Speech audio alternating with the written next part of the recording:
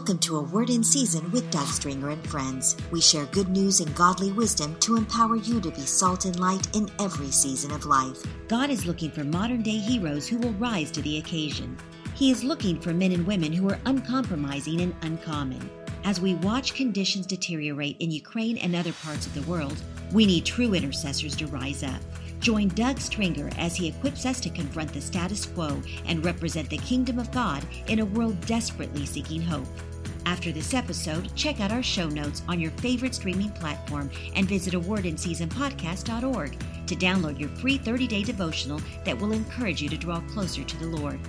If you gleaned anything from this podcast, consider paying it forward with a gift at somebodycares.org. Now let's join our host, Doug Stringer. As conditions continue to decline in the Ukraine crisis in other parts of the world, I want to give us a little bit of perspective with true intercession to confront the status quo that we are facing today.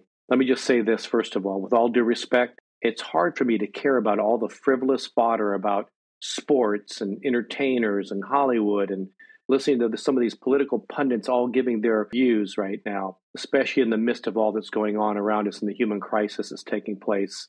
Me and my team have been getting quite a few video clips from the Ukraine, from Romania, from Poland. We've been in constant communication with various organizations that we serve with, as well as partner organizations that are actually working with some of the refugees in Poland, Romania, Ukraine, as well as those being received into Israel and other surrounding areas.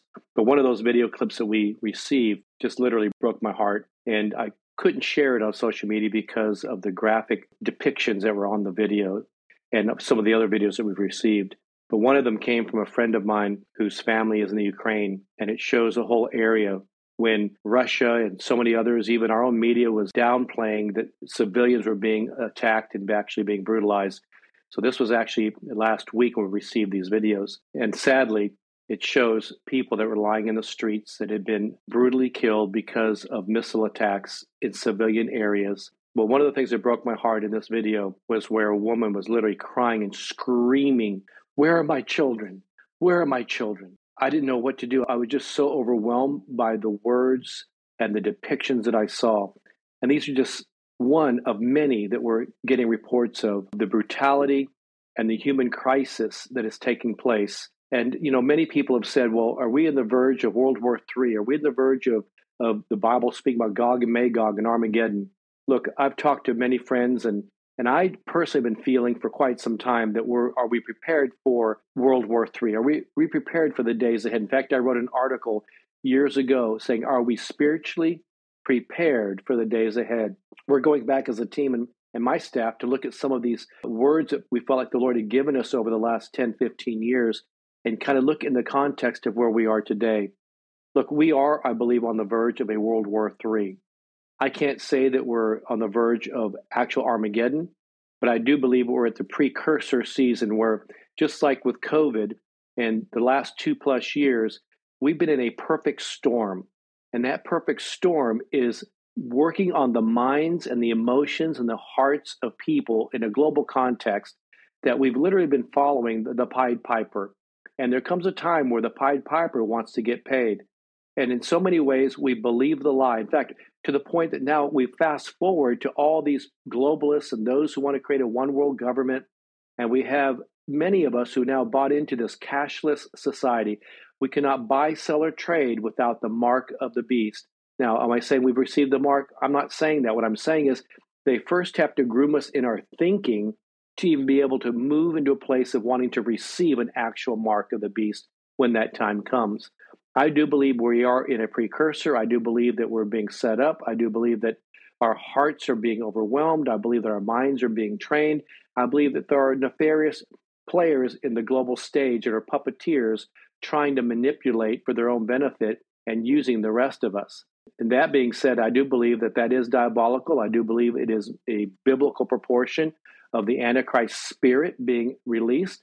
In fact, back in the 1980s, I used to say quite often to our team in our Bible studies and the citywide Bible studies I was doing back in Houston in those days, that when the Berlin Wall came down, I said, look, now we're saying peace, peace, because of unwalled villages. In other words, the walls have come down, but the spirit that was behind those walls has now been unleashed to the rest of the world. In other words, just because the physical Berlin Wall came down, representing the separation of East and West, I felt the spirit behind the communism, the spirit by these dictators, the spirit that came behind the old the socialist nations and behind the USSR and Russia, that one day those things would come to a greater degree of unleashing to the world, and that we had not seen the end of it yet. And we fast forward now to 2022, and we see that being lived out right before us. In fact, much of the world is now looking for, what do we do now? What do we do? We're in the midst of COVID. We're in the midst of internal conflicts in our own nation. We're in the midst of global conflicts. In fact, Jesus speaks about it in Luke chapter 21. There would be wars and rumors of wars. There would be ethnic fighting, nation against nation, ethnos against ethnos, kingdom against kingdom. Earthquakes and famines, natural and human crises would increase. We're seeing that right before our very eyes. And yet the Lord says in Luke 21, verse 13, Jesus himself says to his church, but it shall be an occasion for your testimony. Regardless of our eschatology, regardless of what we might be thinking where we are today, whatever situation we're going through is still an opportunity for us as the church to get to a place of understanding our moment to minister to the needs of those around us. There are still multitudes in the valley of decision, and they need to have the gospel, the good news presented to them, even in the midst of the crisis. In fact, as conditions have continued to decline in Ukraine, and by the time we hear this podcast, it will be, of course, more has happened. But I want to say that our Somebody Cares teams and partners and organizations and relief have continued to communicate with all of our friends and churches that we're connected to, working in that whole region of Ukraine and Romania and Poland and the surrounding areas to bring badly needed assistance. In fact, our Somebody Cares international partner, Crisis Relief International, and others have already deployed and helping to provide urgent aid, trauma support, supplies, and hope to the displaced refugees. They're based right now in Krakow, Poland, and are serving the arriving refugees and those that have arrived, but will also be providing relief at the border and resources to civilians and resistant fighters inside of Ukraine. The churches in surrounding countries are encouraging their members to invite refugees into their homes, trying to rent empty homes where they can place families who have fled their country of Ukraine. And these churches are in need of supplies and funding like food, clothing, shelter, diapers, blankets, and the like, to help the thousands of Ukrainians who fled with only what they could carry or what was on their back. The European director of one of the denominations that we work with told us that there are waiting lines outside in freezing weather to cross borders and to get food. The need for blankets is huge, he said as well. Other contacts have told us they are in need of Bibles, with an overwhelming number of requests from those desperately seeking the hope of God's word. So in the midst of tragedy, we're also getting reports about the acts of brave citizens and emerging leaders and people of character who are rising to the occasion of the needs. So let me talk about perspective, true intercession, and confronting the status quo. You see, I believe there's no doubt that we need to return to the Holy Scriptures. With so much divisiveness, instability, and challenges in our own country and around the world, we need a plumb line of God's truth to guide and direct us to the answer we all need. You see, true intercession is not just hiding in the prayer closet or getting into our holy huddles, but it's standing in the gap between the living and the dead. Like Moses and Aaron, as they grabbed the censers of incense, symbolic of intercession, they ran to stand in front of those who were perishing, begging for God to stop the plague of sin. They cried out for mercy, for God to move on behalf of their people. And likewise, many of us have prayed, some of us maybe for decades, and especially right now, crying out in intercession, God, stop the plague of sin. God, stop what is going on, these senseless things. The people have been seared of conscience. Stop the lies of the enemy over this nation and around the world. See, God is hearing our cries, I believe. He hears the cries of his people, and he's still on the throne. That's something we have to be remembering at all times, that Jesus is still on the throne. He is still the King of kings and Lord of lords. In fact, Colossians 1 says that all things are made to, through, for, and by him, that all kingdoms, principalities, rulerships, and dominions are subject to him. And I've got to hold on to that promise, and knowing that we serve the creator of the heavens and the earth, and they're all kingdoms and authorities and principalities, even nations, must be subject to him. but there is a spiritual dynamic that's at play here that we must understand our spiritual responsibility of contending on our knees and in the spirit realm. See, God didn't just bring us to such a time as this to leave us hanging. I believe there is a cleansing taking place, first in me and those around us and to all of us. And many pastors we've looked up to in the past and leaders in the political realm and even businesses and athletes and entertainers, they've been failing and failing us. But in the midst of the cleansing, God is raising up a new generation of, I believe, Samuels, Esther's, Bruce, a generation of Deborahs, Daniels, and Josephs. They are a new prophetic generation of righteousness. Just as God exposed the sins of Hophni and Phinehas and raised up Samuel as a righteous judge and a voice of truth to his generation. So I believe God is going to expose unrighteousness and raise up a new generation. And I believe that God is raising up a prophetic generation and voices who are not just prophesying for their own self-adulation and their own gain, but because they fear God and seek his kingdom first. In fact, I've said over and over for the last couple of decades, from preachers to politicians, from pulpits to political offices and all in between, we need a revival of character. Those who love God and love his people more than they love themselves. In fact, those who love the people they're called to serve more than they love themselves. So God is raising up a prophetic voice of people and a generation who do not just toot their own horn, so to speak, and define their own personal preferences and gains, but because they truly are seeking after God and seeking his kingdom first. You see, Joel 2:17 says, Joel chapter 2, verse 17 provides a vivid picture of true intercession. He says, let the priest who minister before the Lord weep between the temple, porch, and the altar. Let them say, spare your people, O Lord. Do not make your inheritance an object of scorn, a byword among the nations. Why should they say among the peoples, where is their God? I believe there are voices in the world today almost pointing their fingers, says, where is your God? Where is your God? But we know that we serve the living God. The world is looking for answers. And why should they say, where is your God? See, God is looking for modern day heroes of the faith that rise to the occasion, who like Moses and Aaron are willing to stand between the living and the dead to stop the plague of sin and the destruction upon the people. There is not a comfortable place to be. This is not a comfortable place to be. Most of us would rather be spectators in the epic battles of our times. Hurrah for Jesus, we shout from the grandstands. Or maybe we're more concerned or upset about our possible baseball strike than we are for a world in crisis. Instead of standing in the gap between the living and the dead, we sit in comfort on our padded pews and our holy huddles. Instead of running into the flames to rescue lost souls, we piously hide out in our stained glass coffins. I know that sounds harsh, but sometimes we need to be jolted into reality. George MacLeod, a famous Scottish preacher, once said, and I've shared this before, I simply argue that the cross should be raised in the center of the marketplace as well as on the steeple of the church.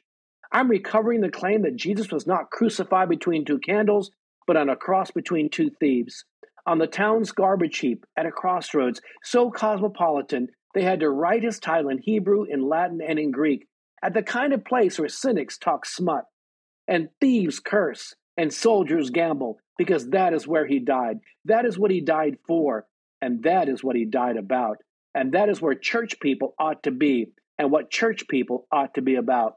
Echoing that same passion for intercessory evangelism, C.T. Studd said, some like to live within the sound of church or chapel bells. I'd rather run a rescue shop within a yard of hell. And to quote my friend, the Bishop Dale Bronner in Atlanta, he says, our passion for Christ must be greater than our passion for anything else. Is there hope that we can really make an impact? Yes, I believe. And indeed, as Wiki Pratney, my longtime friend, says, when God finds someone with courage to pray, preach, and live a life before him of holiness and compassion, he can literally change the face of a nation. You see, courage and character in any man or woman shine most brightly in times of crisis and intense pressure. I believe the sirens and alarms have been screaming a resounding cry for many, many years. Spare your people, O Lord. You and I can be part of the largest mobilized rescue effort in our day as we reach the multitudes living on the edge of eternity. The question is, will we answer the call? I do believe that we've got to become those who have a true perspective in the midst of what's going on.